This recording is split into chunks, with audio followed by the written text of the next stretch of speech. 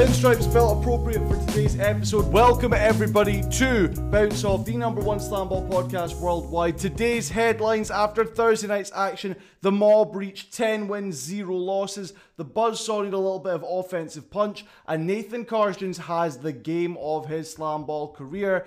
All of that coming up as we talk about the 3 games that happened last night in SlamBall. We will start with Mob versus Buzzsaw, which is best team in the league versus second best team in the league. Then we go to Slashers, third best team in the league, versus the Ozone, who have a lot to prove coming into week 3. And then we will talk about the main event matchup, which, spoilers, is Mob versus Slashers. But I think we'll spend a lot of time on game 1 because that's got the most to talk about. And then we'll spend a little bit less on games 2 and game 3. And then we'll finish up with a preview of tonight's matchups, which are a very nice time for the UK. Sadly, I'm working. They start at 9 PM our time, and I'm at work till 10. So by the time I get home, they'll have finished. But that means I can watch it, I can skip through the ads, I can take notes, and tomorrow's episode will be super comprehensive. But we have last night's matchups to get to. Before we do, I actually need to very quickly look up what tonight's matches are. Okay, back after a quick Google search so I could find out what tonight's matchups are. We will start our discussion today with an interesting note. So the commentary team has stayed similar to last week. John Shriffen is the voice of SlamBall, as he is calling himself on the call, so that's fine. And Stormy Bonatone is back as the secondary and the courtside interviewer. And they've brought in, as the third person this week, without having announced it pre-game or anything, that it was going to be Jelani Janice, who is considered one of the best SlamBall players of all time and is currently head coach of the Griffs. I find this to be interesting because I don't think he'll be commentating tonight with his team in action. But does that mean they're going to have this week just be them cycling through the different coaches? So it'll be a coach that isn't playing each night? In which case, who are you going to get tonight? Is it going to be Coach Hernando from the Buzz? Is it going to be Coach Kirsch from the Mob? Is it going to be somebody else? Are we going to have Coach Fletcher from the Slashers? Is it going to be TA for the Ozone? I think out of all those, Coach Hernando from the Buzz makes the most sense. Alternatively, Coach Kirsch. But I think that Buzzsaw and Hernando makes more sense.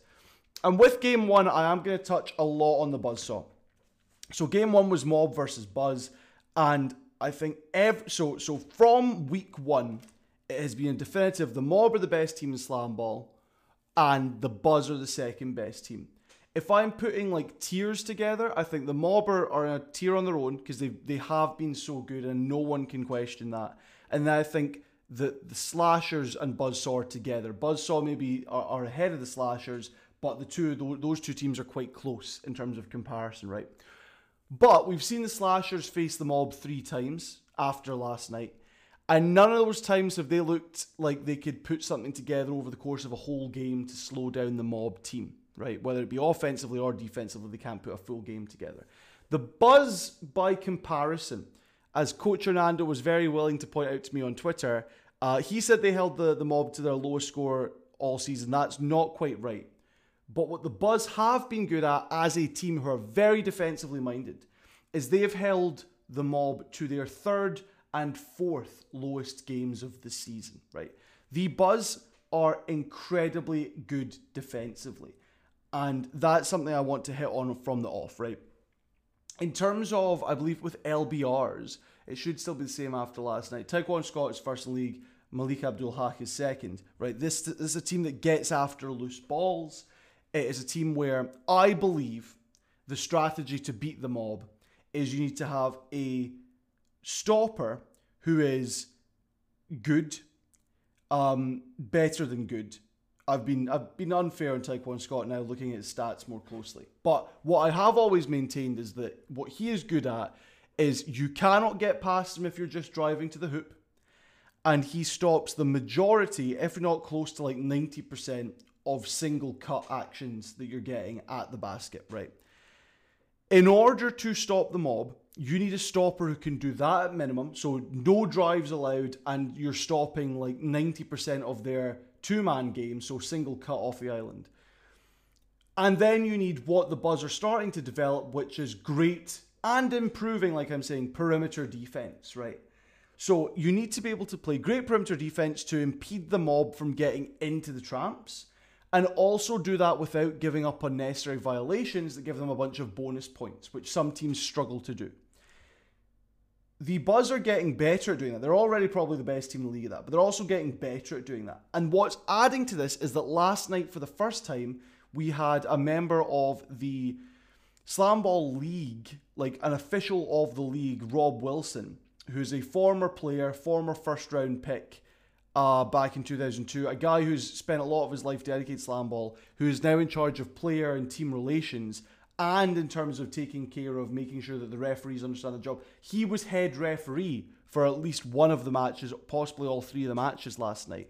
I would like to ask why that has happened from a league standpoint, but I would expect it's there have been concerns about the calls, and so the idea is put the guy who is doing the coaching for how to do the calls, make him be the guy to make the decision and explain what's going on. And so there was a lot of plays last night where people were getting bumped, quotation marks, going into the tramps, and Rob Wilson was sort of trying to them going, no, I'm making my call, no, there was no, you need to make sure you're getting out of the way of the defender doesn't need to make sure they're getting out of the way of you. It's a thing with SlamBall where in basketball, if you're the defensive player and you hold your ground and the offensive player runs straight into you, if you haven't moved and the offensive player runs straight into you, that is an offensive turnover, defense gets the ball.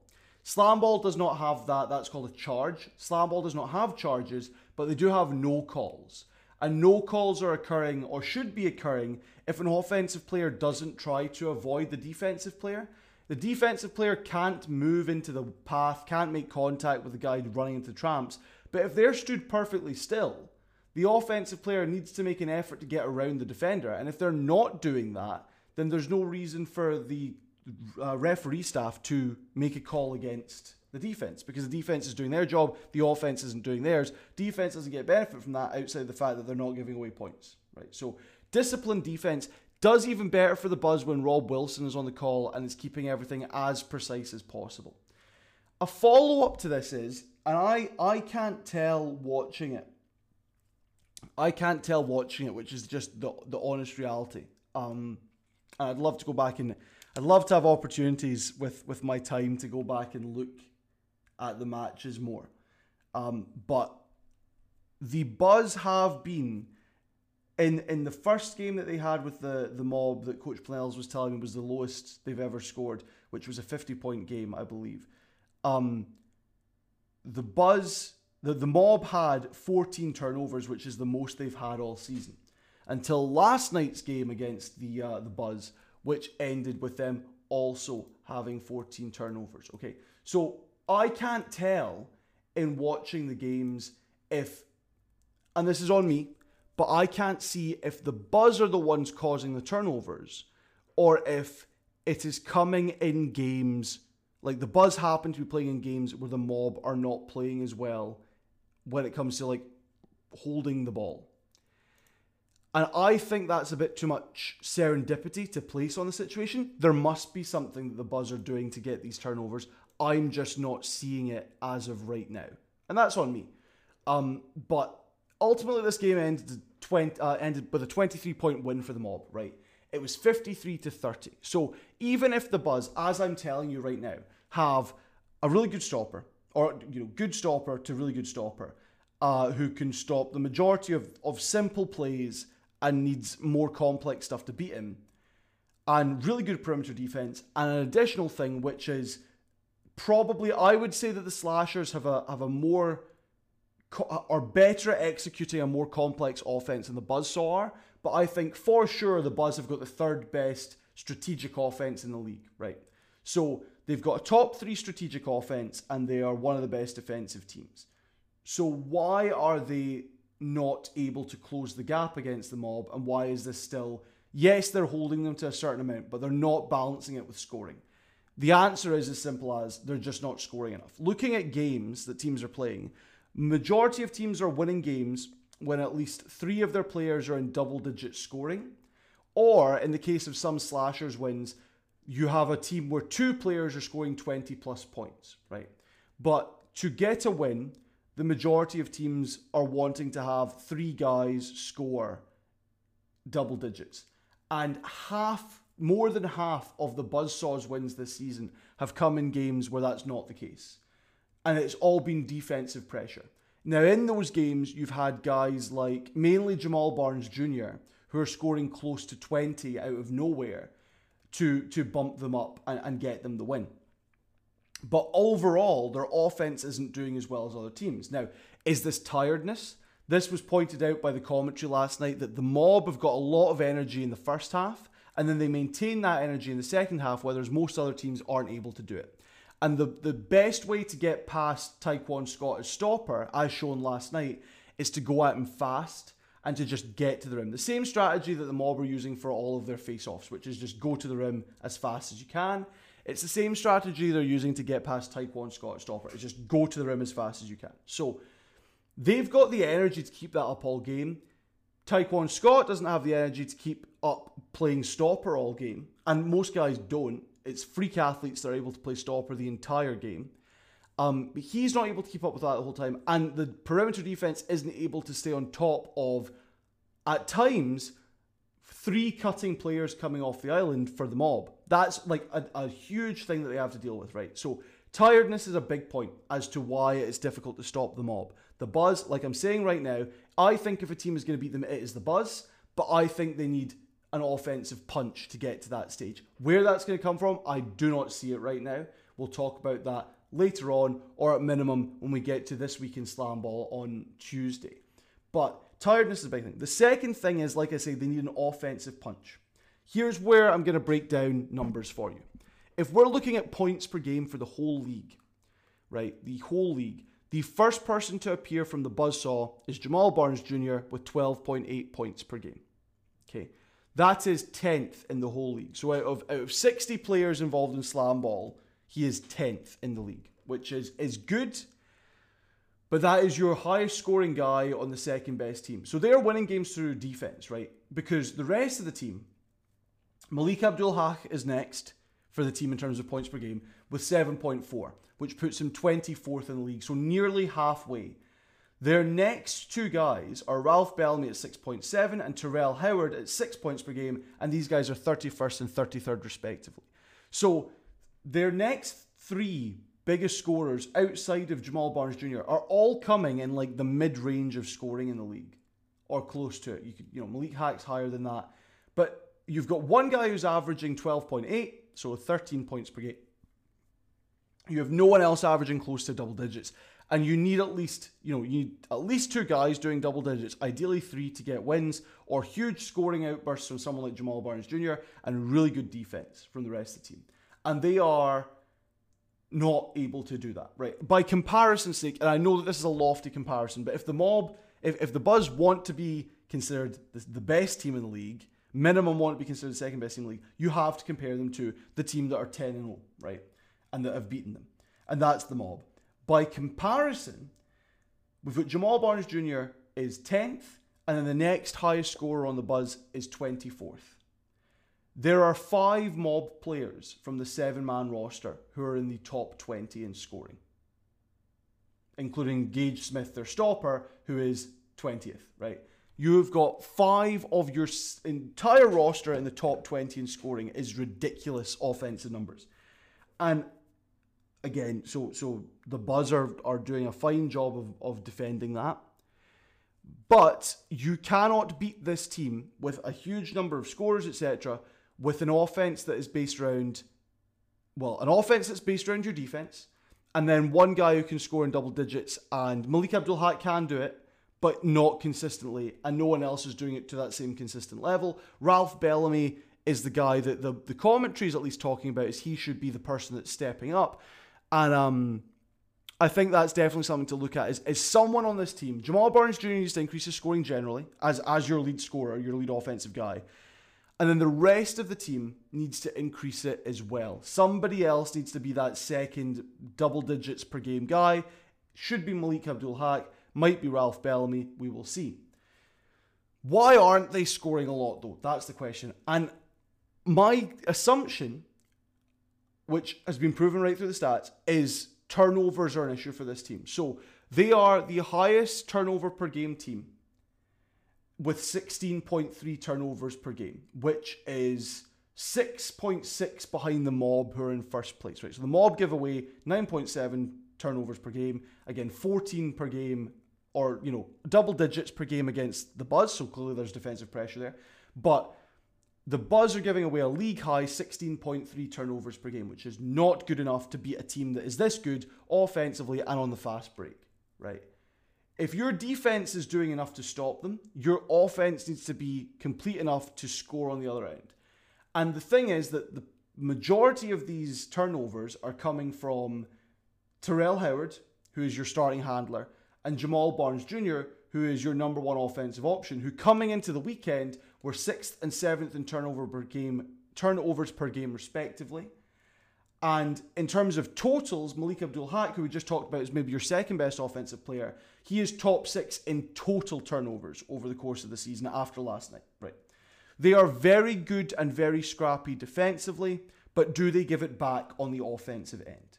By the turnovers that they're giving away and the fact that their offense is good, but they're not able to complete passes. And sometimes it comes down to just JBJ needs to make a lot of big dunks, and that's the end of the conversation for them, right?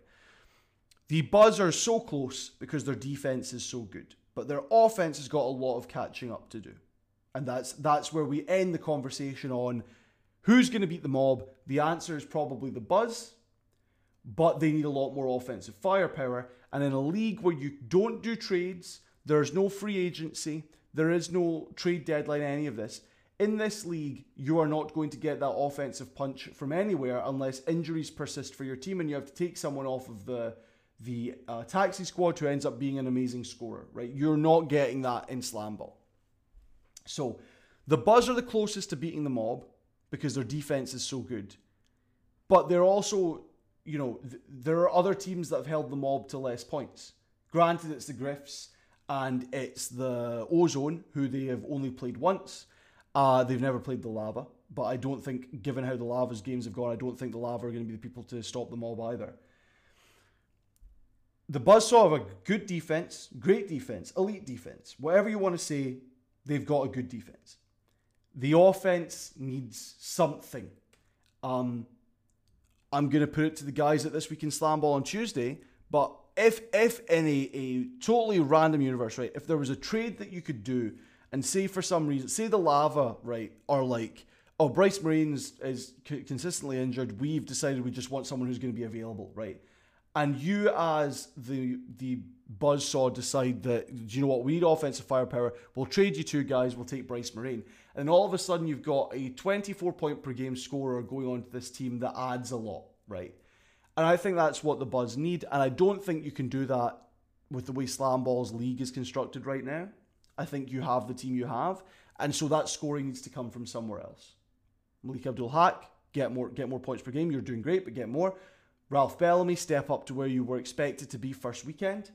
Jamal Barnes Jr., just up those numbers a little bit. And keep control of the ball. If the offense is getting too complex or too complicated, take a step back and change the approach that you're going with. Because 16.3 turnovers per game, higher than the teams that are losing a bunch. If you shore up those turnover numbers, if you can find more scoring because you're not turning the ball over as much, that does a lot better. And obviously they're the second best team in the league, but if you're the second best team in the league, that's second place. And I feel like there are a lot of teams and a lot of athletes and a lot of pro players who would say that's not good enough. First is all we want. So I think it's interesting what Gage Smith said post-game for this match last night, where he said these are the two teams that are going to be in the final, obviously the Mob winning. But even the Mob are looking at the Buzzsaw and saying this is the team that we're going to have to beat at the end. So the Buzzsaw should be saying this is the team we're going to have to beat at the end, undoubtedly. So we need to prepare for that, and we need to look at ways that we can improve our scoring and decreasing our turnovers, which should improve our scoring. That's a lot on the Buzz. I've been accused of being very critical of them. Here's the truth. Buzz are the second best team in the league. No one is doubting that. They could probably beat the Mob. Best of the league, possibly. But you need more scoring. That's a fact. You need less turnovers. That's a fact. And you need some, I guess it's conditioning. I'm not sitting here saying I'm better at this. I'm never going to be the person that sat here saying I'm better at doing any of these things. I'm not saying I've got anywhere near the best conditioning of even a coach in this league, right? Think of the least physically adept coach in SlamBall. They are going to outpace me in every single category, right? That's not the place this is coming from. But this is from looking at the game and saying a lot more points were scored in the third than were throughout the rest of the game, because tiredness creeps in. And ultimately, the mob can take advantage of that by going fast and going fast and going fast. Their highest points of the game were in the third quarter. That was also the highest points of the game in their last game of the night. I compared the mob earlier this season to the 2004 Pistons, and other people have jokingly compared them to like the 2016 Golden State Warriors. And given that they are resting their best player when they're up high, and also getting their biggest scoring punch in the third quarter, maybe there's something to that. In terms of the mob in this game, right? So we talked about the Buzz a lot there. The mob aren't scrubs.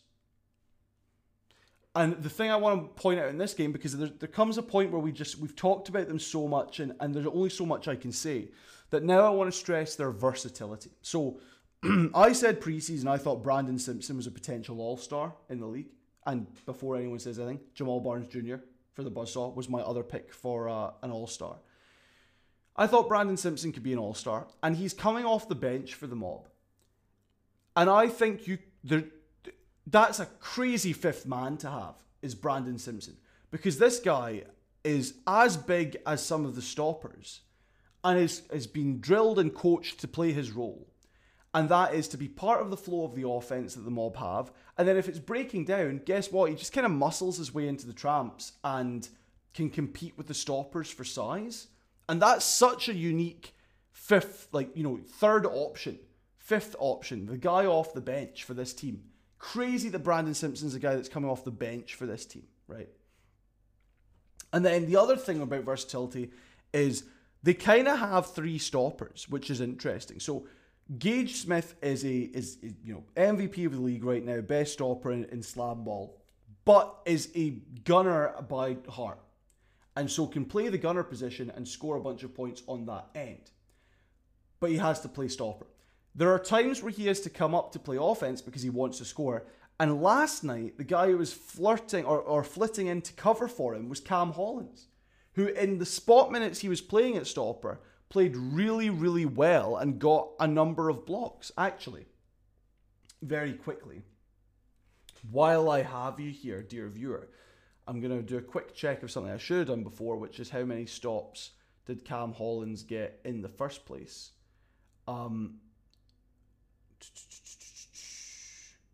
He got 2. So 2 stops, 8 stops for Gage Smith and 14 LBR. So yeah, it's they have versatility from the standpoint of multiple guys can do multiple things. And that's, again, you've also then got Deontay Bird, who's all right, Gage, you've played the full game. Let's get your rest before the main event. Let's bring out Deontay Bird. Oh, he's a big physical body and he can set screens in the half court. That's a really good third option, right, for your stopper. And the other thing I want to point out that was noted by commentary, because Brendan Kirsch said it in his huddle, is that the mob were now focusing on clock management in games, right? So they are now at the stage where they're trying to preserve their bodies for playoffs, which is in 2 weeks' time.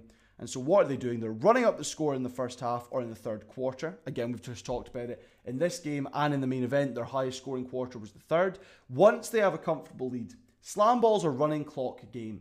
And maybe what I'm about to talk about is bad for the league, is bad for SlamBall, is bad for the development. But the mob have got a high score going into the fourth. The directive from Coach Kirsch is hold the ball, use the clock, run our plays effectively, and use as much time as possible. He has said, and it was quoted by Stormy Buonantony on the show last night, on the games. Words, I've been up since 4 a.m. It was noted that Kirsch wants his guys playing at full speed because to do anything less is what promotes the idea of injuries, right? Is injury concern. And so they're not going at half speed, but they're taking their time to set up the offense and then running at full speed. And so they're keeping themselves warm and they're running a good offense, including in the fourth quarter, a 4-man play that involved two guys cutting in and around the bottom tramp to just create the air that something was happening, and then Gage Smith screaming in from nowhere to get a dunk. That was kind of crazy. So the Mob have got versatility on top of everything else we've talked about so far this season in terms of coaching, in terms of defense, in terms of whatever. And now they've also got this strategy of we're going to ice out games by having a high score early and then just playing to the clock for the fourth. And is that bad for the league? Is that boring to watch? Maybe. But I also think teams are really behind the Mob right now. So fans are really behind the Mob right now. If I said teams there. Fans are really behind the Mob right now. So it can't be that bad. But we'll see. This is only season 1. If we end season 1 and it's a complete shutout for the Mob, some people will be happy. Other people will say this is the death of the league after season 1. So we'll see. If anyone's going to beat them, probably going to be the Buzz. Could be the Slashers. Could be a healthy Wrath team. Could be the Lava. Maybe that's the weirdness of this league. Maybe the Lava can only beat the Mob. They've not played yet, so we will find out. Have they got a game this weekend? They should have a game this weekend. Because if they don't have a game this weekend, then that's going to be 3 weeks of season where, yeah, they are not scheduled to play this week. That's interesting. I go back to my preseason theory that the Lava are the team that are supposed to be winning everything. And maybe you just don't want to schedule them to go up against the Mob because it'll be a bad look.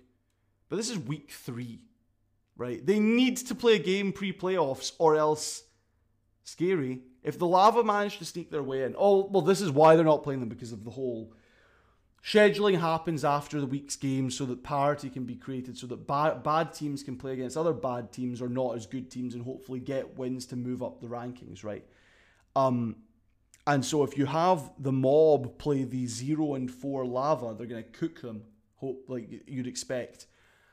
And that's not good for anyone. So yeah, I can see why that's not happening. But if the Lava get wins against worse teams and somehow sneak their way into the playoffs, I think it would be so funny if they're the team that beats the Mob, just because of out of nowhere. But that was game 1. Like I said, we're going to focus on that game and then we're going to talk about the others very quickly. I'm just going to very quickly look through my notes to see if there's anything that I want to note. So this was from the, just back to my point about the Buzz being a really good defense and their offense needs some work. It needs more than some work, right? And that might sound harsh, but here's a direct quote from the 10 Things to Know Week 3 of SlamBall. They send a 10 Things to Know about this week in SlamBall to the media before every week. And what they said is, the Buzz are second in the league in points per game allowed, so 38.4, which is the best, second best, second lowest number. But they are 7th in scoring with an output of 42.4 points per game, right? So they are struggling to score to the degree that they are the second worst team in the league at that. That might concern you. But that was the thing that I hadn't put in my earlier notes. So that's the end of that conversation. Buzz are probably a team that can beat the Mob, but they need more offense. They need a little bit more longevity. Conditioning, is that the word I'm looking for? Stamina is the word I'm looking for. And they need to maintain that defense for the whole game. But that requires stamina, and you need some sort of offensive output. Trade for someone. That doesn't sound nice, given you're like Mob, Buzzsaw family, but trade for someone. We move on to game 2 of the night, which was Ozone versus Slashers. Slashers, third best team in the league, definitely third best team in the league, going up against the Ozone, who are a team that had a lot to prove. What are they bringing to this league? They seem like the chatterboxes that don't end up doing very much. They see themselves as gritty. They are not the Buzzsaw, I will tell you that much. But I am calling this the Nathan Karsjens defensive game. The best defensive game he will have. Why am I saying that? Well, the game starts with the typical lineup for the Slashers, which includes Amir Smith at stopper. And Amir Smith, I have said all season so far, he is a good stopper. He is not elite, he is not great, but he will get you stops. In this game, the Ozone were cutting him to pieces. They were getting a lot of height from the bottom tramp, able to float over him. They were getting a lot of low cuts, so they were guys going into the bottom tramp or going from the very edge of the middle of the side tramps. and getting a lot of cuts and passing there. It was just a lot of movement in that zone, and Amir Smith could not stop it at all. He could not get in their way. And so much earlier in this game than usual, Nathan Karsjens gets brought in. Nathan Karsjens, who we'd seen previous weeks and who was a big fan, long snapper, and he had a big fan on the commentary booth, and he'd shot some 4-pointers. And in this game, he comes on and immediately changes the complexion of how this game is going. Now, we get to halftime, and the Ozone are still up on this team, right? We get to halftime, and it's 35-28 in favour of the Ozone at halftime. But it could have been so much worse if Nathan Karsjens hadn't come in and saved the rest of the game for this team. Which sounds crazy for a bench stopper, which isn't typically the position that is going to make a change like that. But he came in and managed to shore up the defense to a degree just by being physical in the air. Okay, he ended the game with 10 stops, which is crazy coming off the bench, an additional 4 from Amir Smith. And it was all physicality. It was no finesse to the stopping, just all physicality, right? On top of that, the Slashers just kept the offense ticking over. They were consistent. They were moving the ball. They were doing all the usual. And they looked good. And they only gave up 2 violations all game. They allowed scores on both of the face-offs, but they only allowed 2 violations, right? The key to winning a SlamBall game is low violation numbers and high defensive discipline. We talked about this with the Buzz. That's something they're good at, is strong perimeter defense without giving away fouls, and that's how you can stop the mob, because otherwise you just give them a bunch of bonus points. The Slashers are who I noticed and who I pointed out, and who Lamonka Garrett pointed out as my alarm goes off at a very inopportune time. They were the first ones to have strong perimeter defense against the mob. And so that is what is doing really well for the Slashers in this game. On top of that, they are sneaky physical in the open court. So TC2 has been touting on social media this week that he is second in the league in hits. Sorry, he's first in the league in hits. And that number just got way bigger after this night, where he got 4 in game 1 and 5 in game 2 against the mob. And he's just, getting more and more.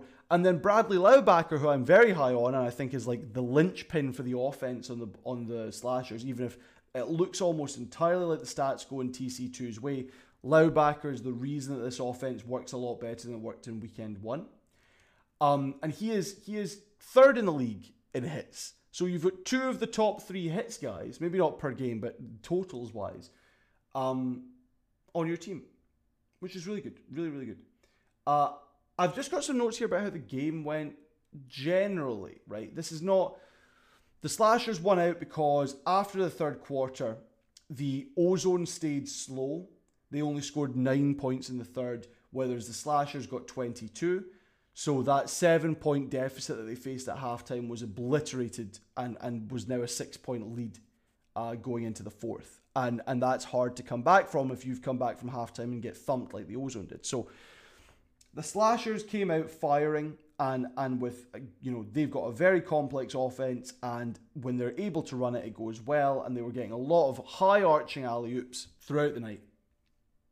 And so that's the main takeaway from this. But a couple of notes. Both teams are getting away with side cuts, with one guy on the island throwing it up, using the guy on the island as a misdirect. Sorry. Either throwing the ball to the guy cutting or using that guy cutting as a misdirect and then scoring via the island. And those cuts that are coming side on are very close to the baseline. It's as far forward as you can get in the side tramps, which means that it's right at peripheral vision for the stopper, which is not easy to get in the way of. Crosby's getting double teamed in the open floor, which in this game he had 29 points and 6 assists. But like I'm saying, I think that if you're double teaming Crosby, that is a misunderstanding of where the offense is coming from for the Slashers. And the answer is that if you double team him, Laubacher and Alonzo Scott are going to cut you to shreds, because all of a sudden you've got 2 guys who've got an easy cut to the rim. And unless you have a Gage Smith or a Taekwon Scott back there to stop the 2-man game, you're not stopping this offense, because it's a very good offense when they're running it. Very complex, very good. Very time dependent. They are catching the ball way better in the second half than they were in the first. And what they were doing, so like I said, they can either go, they do 2 guys in the bottom tramp, And they either time the jump and time a high arching alley-oop so that it goes over the stopper just in time for the other guy to be coming up to catch the ball. But what they're also doing is a lot of fast, low passes mid-air on alley-oops so that it's going straight to the guy's hands. It's not going in front of him, it's going straight to the guy's hands, and he's just got to catch it and finish it. And those were not coming off in the first quarter, and those were a struggle in the game against the Mob later. But what they did show is that that's part of the offense for Slashers, and it's part of how fast they are. Both teams were being very quick this game, but the Slashers thrived in the quickness to a higher degree. Fast pace, low, high arching passes, a lot of speed, and a lot of quick attacking the bottom tramp is just difficult for any defense to deal with, right?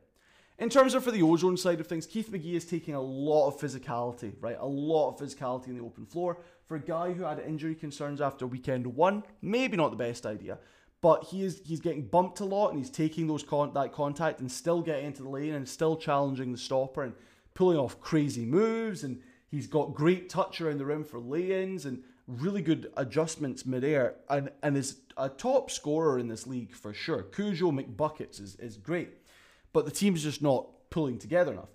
Brian Bell Anderson had his best game of the season, with 19 points, I believe, which is crazy good for him.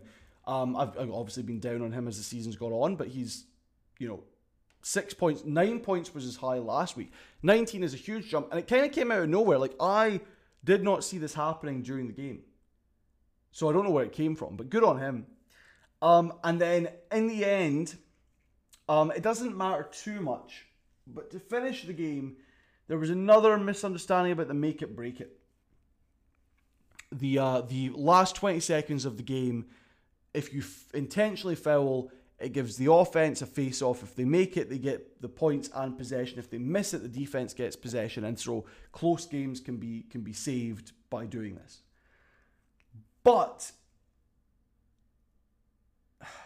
the Ozone fouled too early and gave away 3 points and sucker punched themselves out of the win. And what was funny was, like I said, Jelani Janice was in commentary. And if you remember to last week, his team totally lost the game because they misunderstood the break it, take it rule and just kept fouling and giving away 3 points and more free points and more free points. And it's just funny that he was on the call going, yep, that's not how the rule works. And I was like, yeah, you should know now. Like, that's 100% what you should now know. But it's hard, but I don't think the Ozone played fine in this game. The scoreline was not reflective of how the game went. I think overall, the 70-59.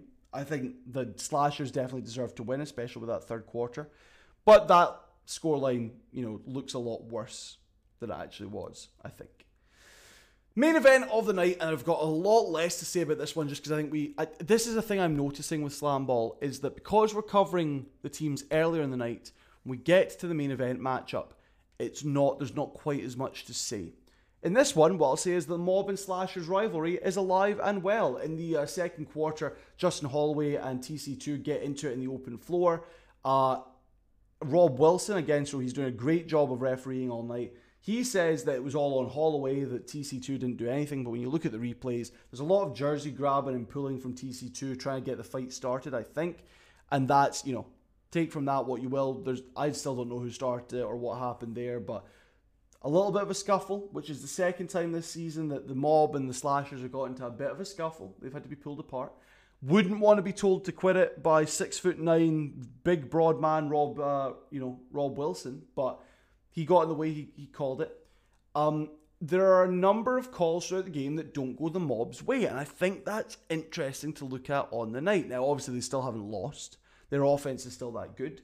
But if there's people in the SlamBall sphere who are looking at the Mob and saying, well, there's these calls that are getting missed, and that call's getting missed, they shouldn't be getting these points, and there's this and there's that. The fact that calls are starting to go against them, and I don't say this is intentional, I think there's been an emphasis put on some of the things that the Mob are getting away with. And so now that those things aren't going in their direction, it'll be interesting to see if there's a swing of power, right? But there were bad calls on both ends. There were some calls that went against the Slashers that weren't great. The Slashers were sometimes being the beneficiary of some calls, and there was a lot of times where 2 in the Tramp could have been called because their timing wasn't quite as good in game 2 as it was in game 1 on that bottom Tramp 2-man game. So that's one of those things. The Slashers, like I said, sneaky, physical. TC2 ended up with 7 hits in game 2. So he added an 11 hit night last night. It's crazy. Commentary asks, after the little scuffle, and you know, Tony Crosby II's always smiling, and he's big smiles and big energy, and his team are straightforward, but he's the guy who keeps causing these kerfuffles. Commentary asks, are the Slashers getting under the Mob's skin? This was in the second quarter, I'll remind you. We end the half 18-18. Amir Smith's been taken out, except Nathan Karsjens is playing well again. The third quarter is a 26-3 run for the Mob.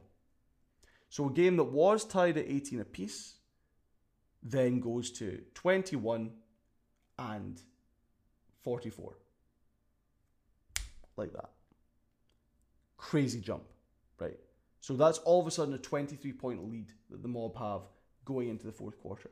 Of course, they're going to do what they've been told to do and ice the game. And this came from 8 of 8 on rim attacks, which is usually dunks, sometimes lay-ins. But if it was all dunks, 8 of 8 gives you 24 points. They got 23, so minimum 1 lay-in, but still, 8 of 8 attacking the rim. You can't, if you can't stop them getting to the rim, you're not stopping this team. If you can't impede their progress to the Tramp, you're not stopping this team. It wasn't either team's best game, but the Mob proved with that third quarter, like they've been doing all season, that they're capable of making third quarter, second half comebacks, or not even comebacks. They have had to do that, but shoring up a game. I've got so many. I trimmed my beard earlier. Unrelated, but I'm dealing with that right now. I don't think the Slashers are under the Mob's skin. I think the Slashers got under their own skin and lost this game because the Mob went to business. The Mob went to work. And I like the feud of the little guy with big smiles who secretly really wants to win. Like, he's having fun, he's throwing crazy stuff. He's also hitting guys a bunch because he loves the physicality and I think he wants to win. I like little smiley guy going up against serious, we're here to win, we'll have fun when we're ahead Mob. I like that being the feud. So bring it on more of this. Hopefully we'll see more of it throughout the weekend. In terms of the schedule, it's probably, we've got Slasher versus Buzz on Sunday, or, Saturday for everyone else that's not named me. But that, Saturday night we could have Slashers versus Mob again, or we could have Buzzsaw versus Mob again as the Mob take on the Griffins. So Saturday night's going to be a good one, regardless. A couple of extra notes from this game. Brandon Simpson gets a big dunk off a single cut on Karsjens, again because he's got the size. Karsjens is stopping guys with physicality. Here comes Brandon Simpson just bullying his way in. He is your fourth option. In this game, in game 1 of the night, he was actually the second guy off the bench. He wasn't even the first guy off the bench, according to the score sheet, which I'd pinch of salt. But yeah, there's that. And then the Slashers offense does work. It just doesn't work against the Mob because it doesn't work against Gage Smith all the time. It can sometimes. I had a note earlier that was, how do you beat Gage Smith? You throw the ball really, really high and ask Tony Crosby II to catch it. And that's kind of what they've got to do. They can also do it with Alonzo Scott. They just need to basically time that right. But they still can't get it off consistently. When Deontay Bird came in to finish the game, they were cooking him because he's just not on that same level. And so you can get away with just throwing the ball over him repeatedly and getting multiple side tramp cuts, throw it over the guy and dunk on him. But you can't do that against first string, second string stoppers.